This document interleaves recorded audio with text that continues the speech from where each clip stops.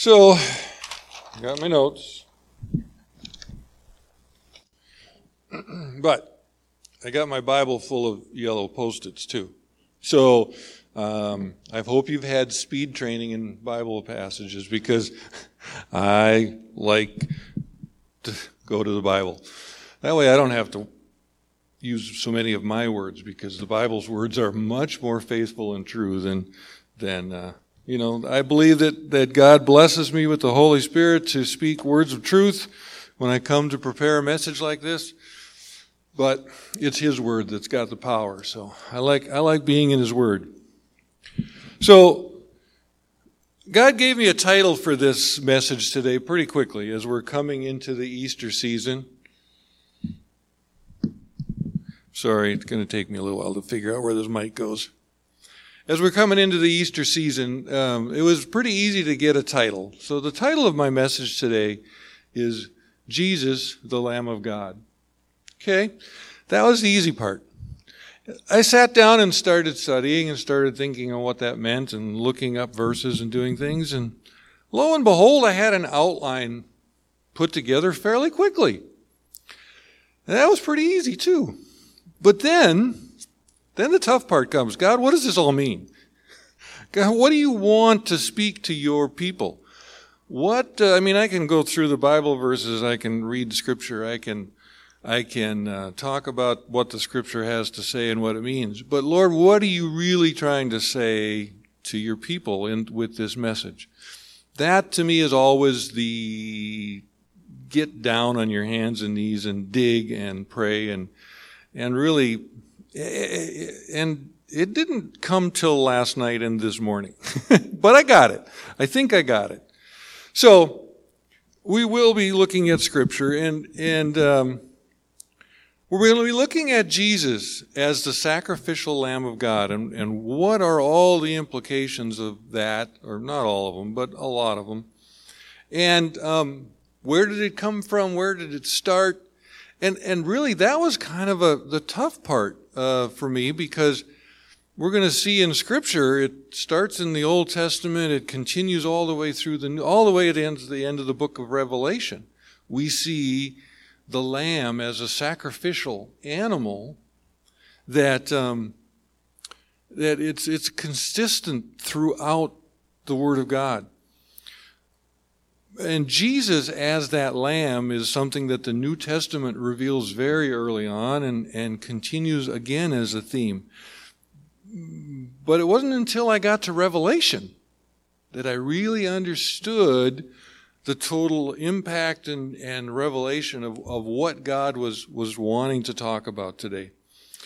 And I have a verse down here, Leviticus. So we're going to kind of start in the Old Testament. We'll get to Revelation, I promise you. But we're going to start in the Old Testament. And I love the Old Testament because, I don't know, one Sunday, Carrie asked me why I like teaching Genesis. And my answer was, until you know the beginning, you can't possibly know how things are going to end. And God wants to reveal these things to us. And He's revealed so much to us in the book of Genesis. But that's Wednesday night. So one of the main verses that we're not so much talk about, but it kind of forms the basis for all that we're going to talk about. And it's Old Testament. It's found in the book of Leviticus, chapter 17, verse 11. Not sure if I can read this from way back here.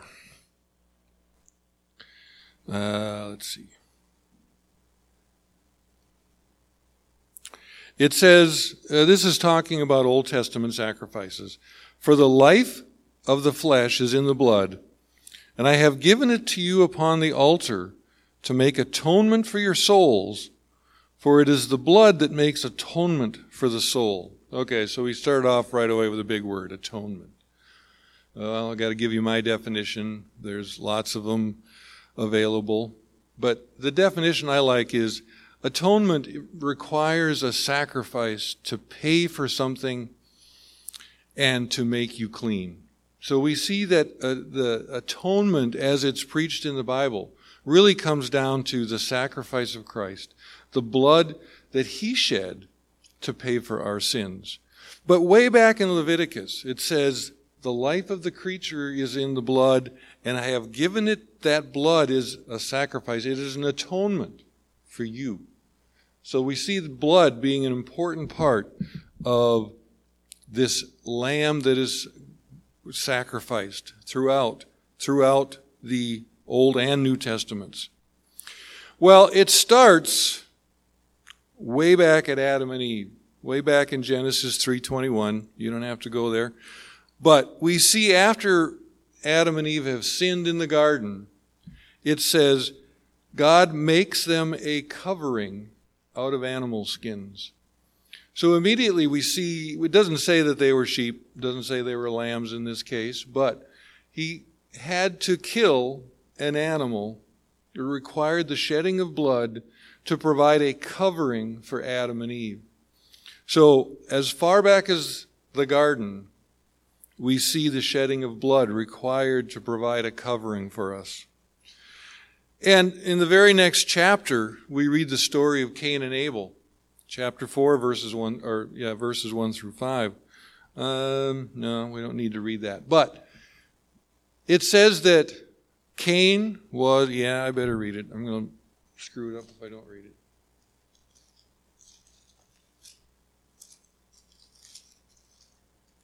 Says that, now, I'm just going to read 1 through 5. Now Adam knew Eve his wife, and she conceived and bore Cain and said, I have acquired a man from the Lord. Then she bore again, this time his brother Abel. Now Abel was a keeper of sheep, but Cain was a tiller of the ground. And in the process of time it came to pass that Cain brought an offering of the fruit of the ground to the Lord. Abel also brought of the firstborn of his flock and of their fat. And the Lord respected Abel in his offering, but he did not respect Cain in his offering. And Cain was very angry, and his countenance fell. And we know what that led to.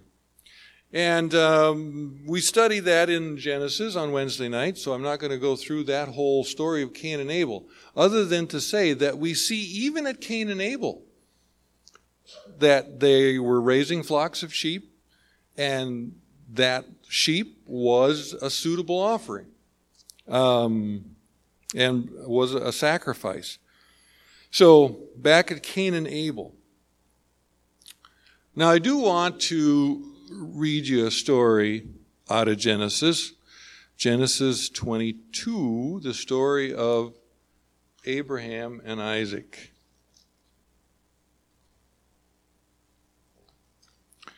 Because I love this story. It tells us so much of God's heart and of God's plans for mankind. And starting at verse 1, it says, Now it came to pass after these things that God tested Abraham. You ever feel like you're being tested? We do get tested at times to see what our faith is made out of. And God said to him, Abraham, calls to him. And Abraham said, it is Abraham. Yep, it is Abraham. I get Abram and Abraham mixed up sometimes. And Abraham said to him, Here I am.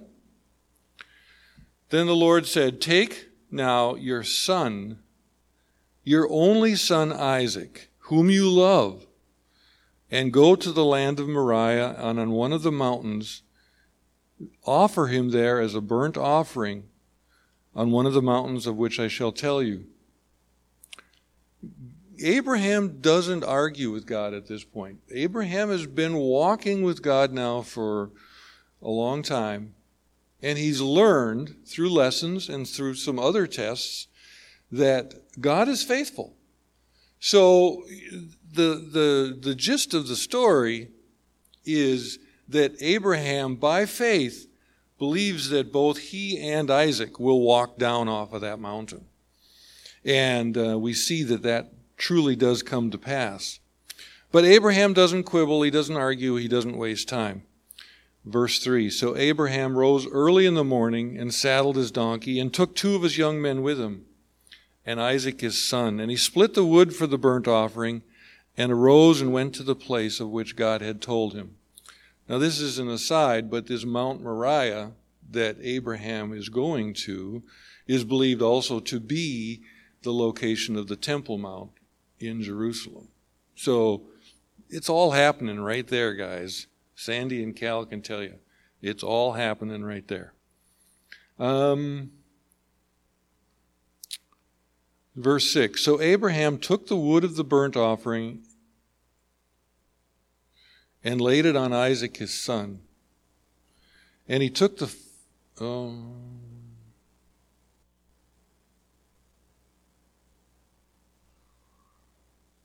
Yep.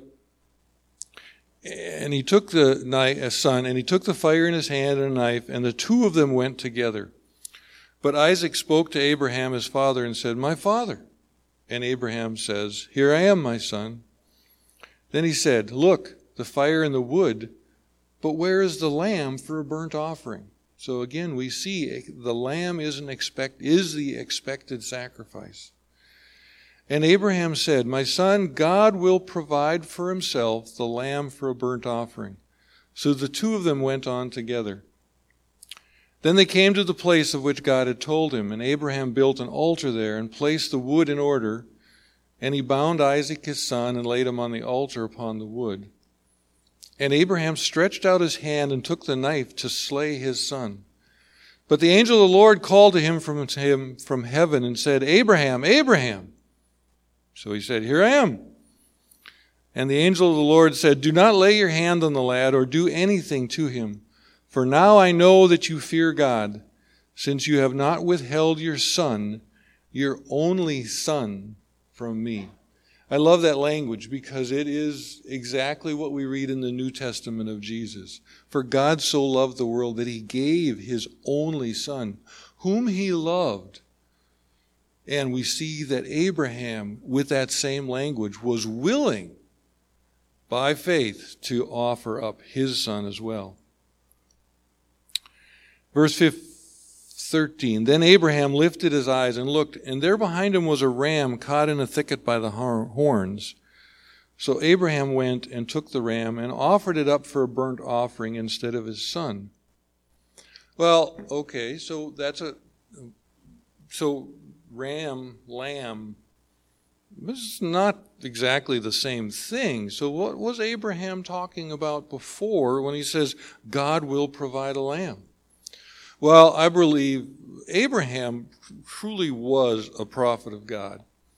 And I believe that up on that mountain, God showed him a vision of the Lamb of God that would be sacrificed there on Mount Moriah, outside the gate of Jerusalem, many, many years hence. And that vision was of Jesus, the Lamb of God. So we see God's demand for sacrifice, and that the lamb was the acceptable sacrifice, or a ram in this case. Well, in most cases. But the ram was provided, not the lamb. The lamb would come later. A couple more examples out of the Old Testament. We look in Exodus to the time of the Passover. And we studied this in a previous Wednesday night class when we were looking at the festivals of God for the Jewish people and for all people. We looked at the Passover.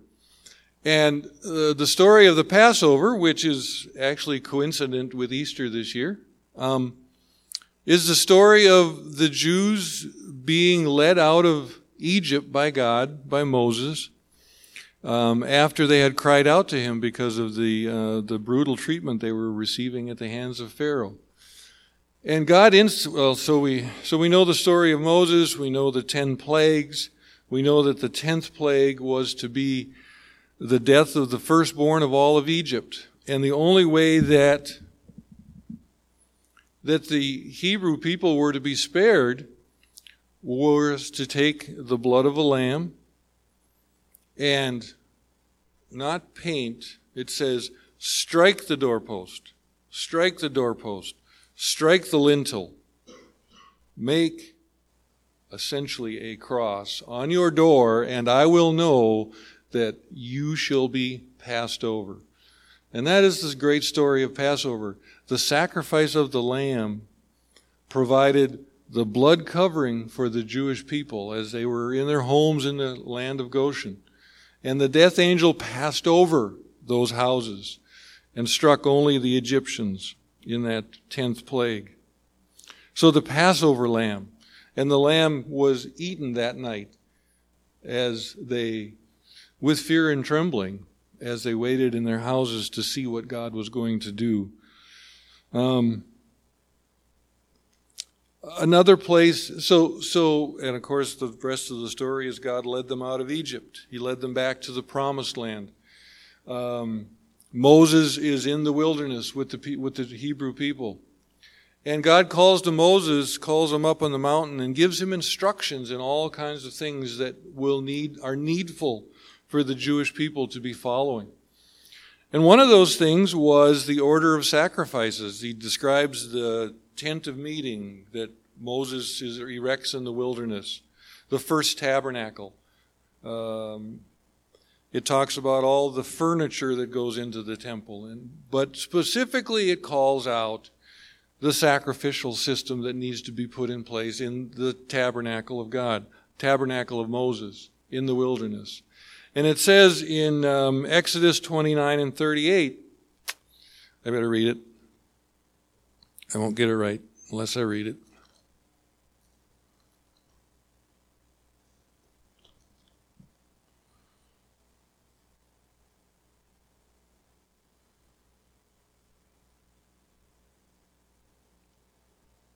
Okay. 29.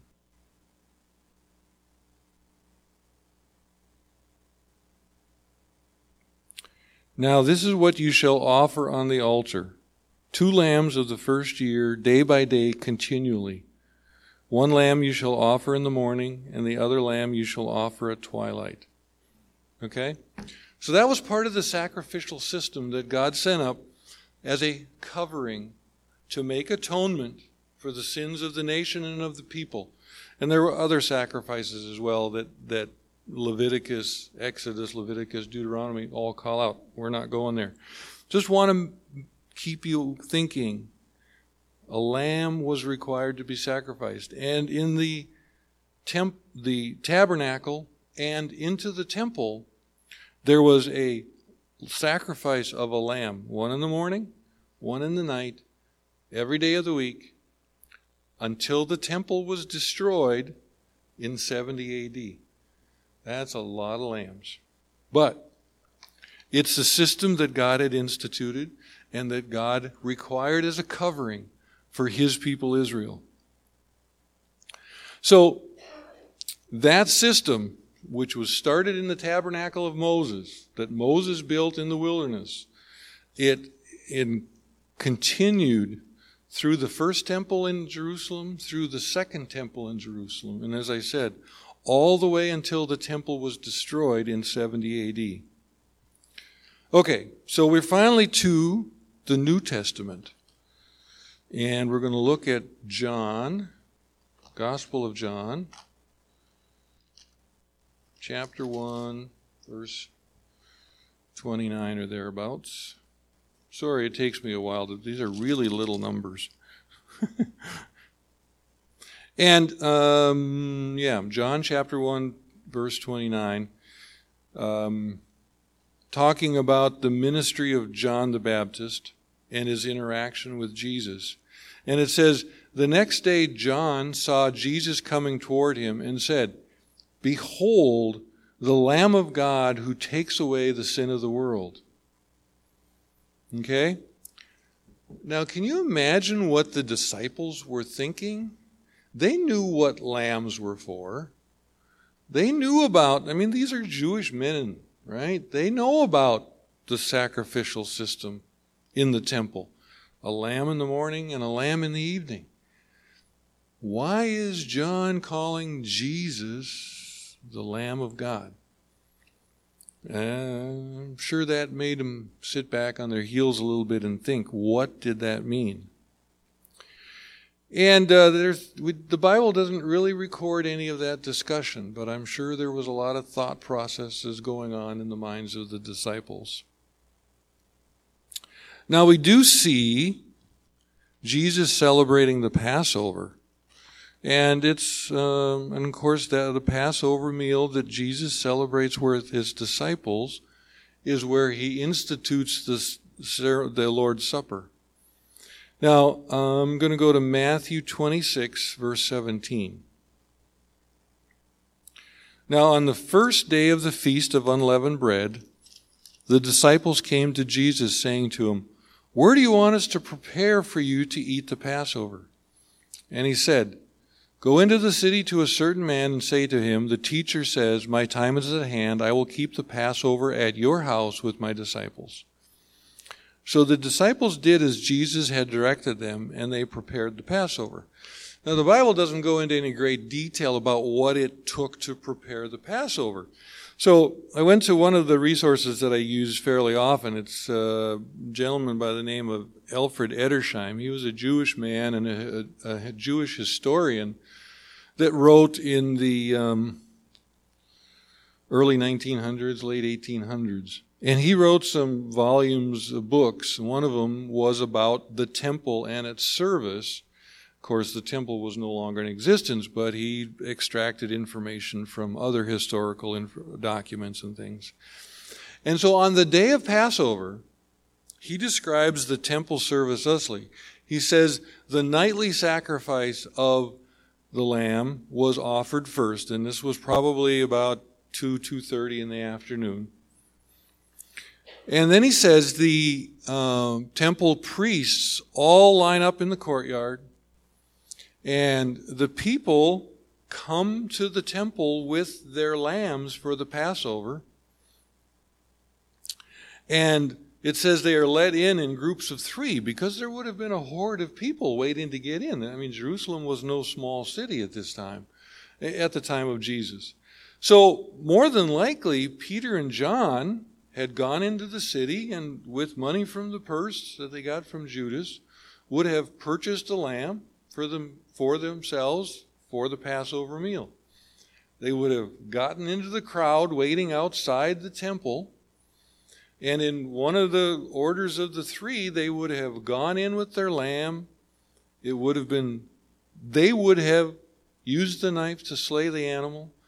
The priests were there to collect the blood, to put upon the altar of God. And then they would have had to take, and the priest's skin, they do all the things you got to do to an animal to prepare it. They clean it up. And then Peter and John would have picked it up, and they would have gone back to the upper room to prepare for the feast. So again, the disciples were intimately aware with what a lamb was and what the requirements were at the time of Passover. And so again, I'm sure they're thinking, what did John mean about the Lamb of God? Jesus has been trying to explain to them, but they're not quite getting it. So, and then finally, we get all the way to Revelation. Now, I'm only going to talk about a very few things in Revelation because the Lamb of God is all over the book of Revelation. But I do want to read to you from chapter 5 because I love this chapter. It's such a, I don't know, it's a great chapter. So Revelation chapter 5. And this is John speaking as he's in the heavenly courts in a vision. And I saw in the right hand of him who sat on the throne a scroll written inside and on the back, sealed with 7 seals. Then I saw a strong angel proclaiming with a loud voice, "Who is worthy to open the scroll and to loose its seals?" And no one in heaven or on the earth or under the earth was able to open the scroll or to look at it. So I wept much because no one was found worthy to open and read the scroll or to look at it. But one of the elders said to me, "Do not weep. Behold, the Lion of the tribe of Judah, the Root of David, has prevailed to open the scroll and to loose its 7 seals." And I looked, and behold, in the midst of the throne and of the 4 living creatures, And in the midst of the elders stood a lamb, as though it had been slain, having 7 horns and 7 eyes, which are the 7 spirits of God, sent out into all the earth. Then he came and took the scroll out of the right hand of him who sat on the throne. Now when he had taken the scroll, the 4 living creatures and the 24 elders fell down before the Lamb, each having a harp, and golden bowls full of incense, which are the prayers of the saints.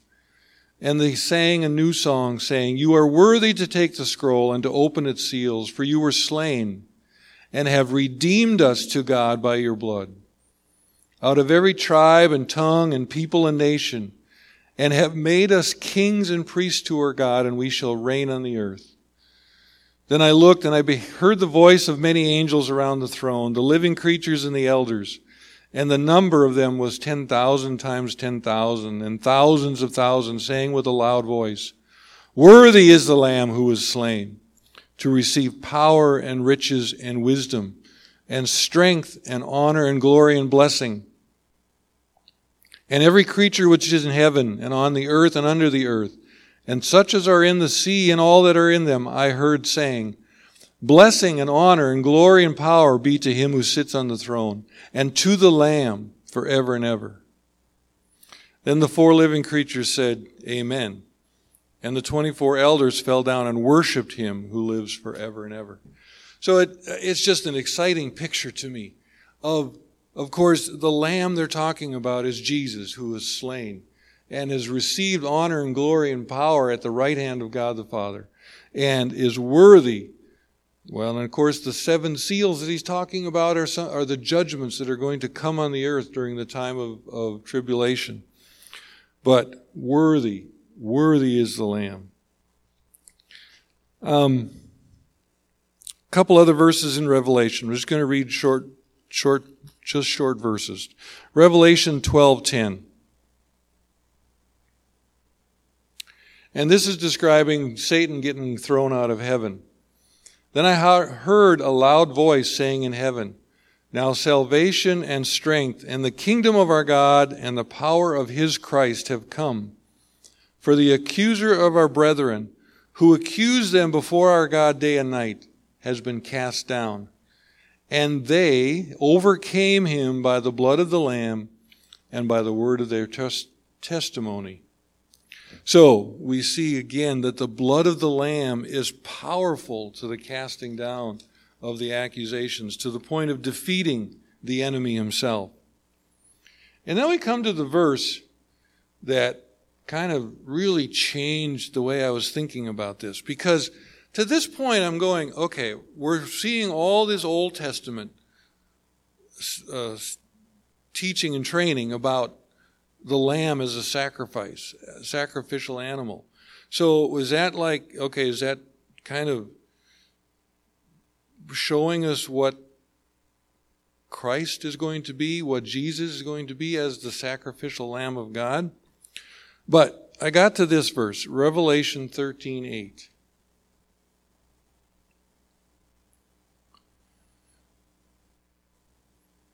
All who dwell on the earth. Now this is talking about Antichrist in the beginning part of this verse, so don't get this confused. All who dwell on the earth will worship him, the Antichrist, whose names have not been written in the book of life of the Lamb slain from the foundation of the world. And it's like, bing, you get those light bulb moments, okay?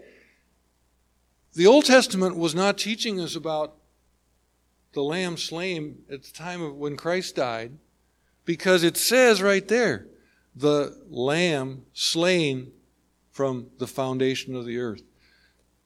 The plan of God saw, that's why Abraham could see a lamb slain. That's why all of the things that we read in the Old Testament are all a picture. They're types and shadows of Jesus, the Lamb of God, slain from the foundations of the earth. God had this plan back before he had to provide skin coverings for Adam and Eve, of Jesus, the Lamb of God, that takes away the sin of the world. So it's not the Old Testament. The Old Testament does lead and teach us, but it's because God envisioned it, God saw it, God knew it, God planned it.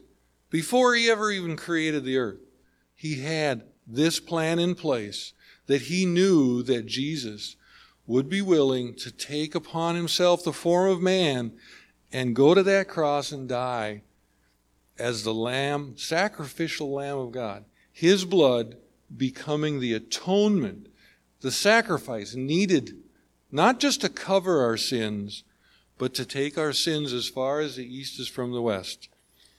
So finally, I do want to read to you from the book of Hebrews, because that's finally what I found that finally made this all make sense to me.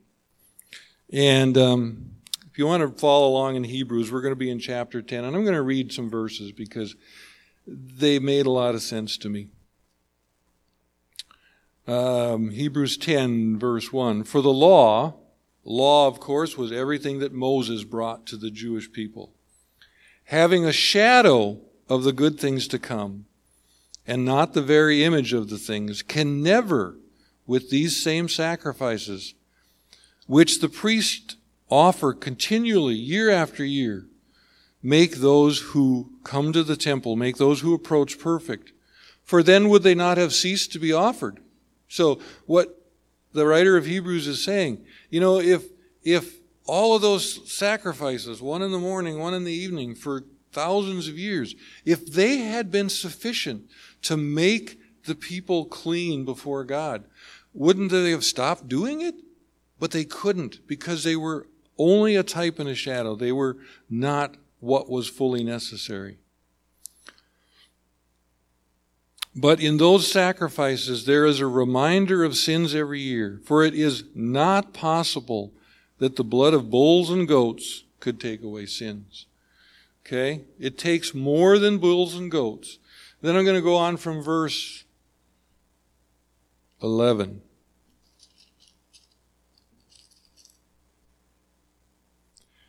And every priest, now of course a lot of people believe that Paul wrote the book of Hebrews. That's not 100%, but it was written at the time when sacrifices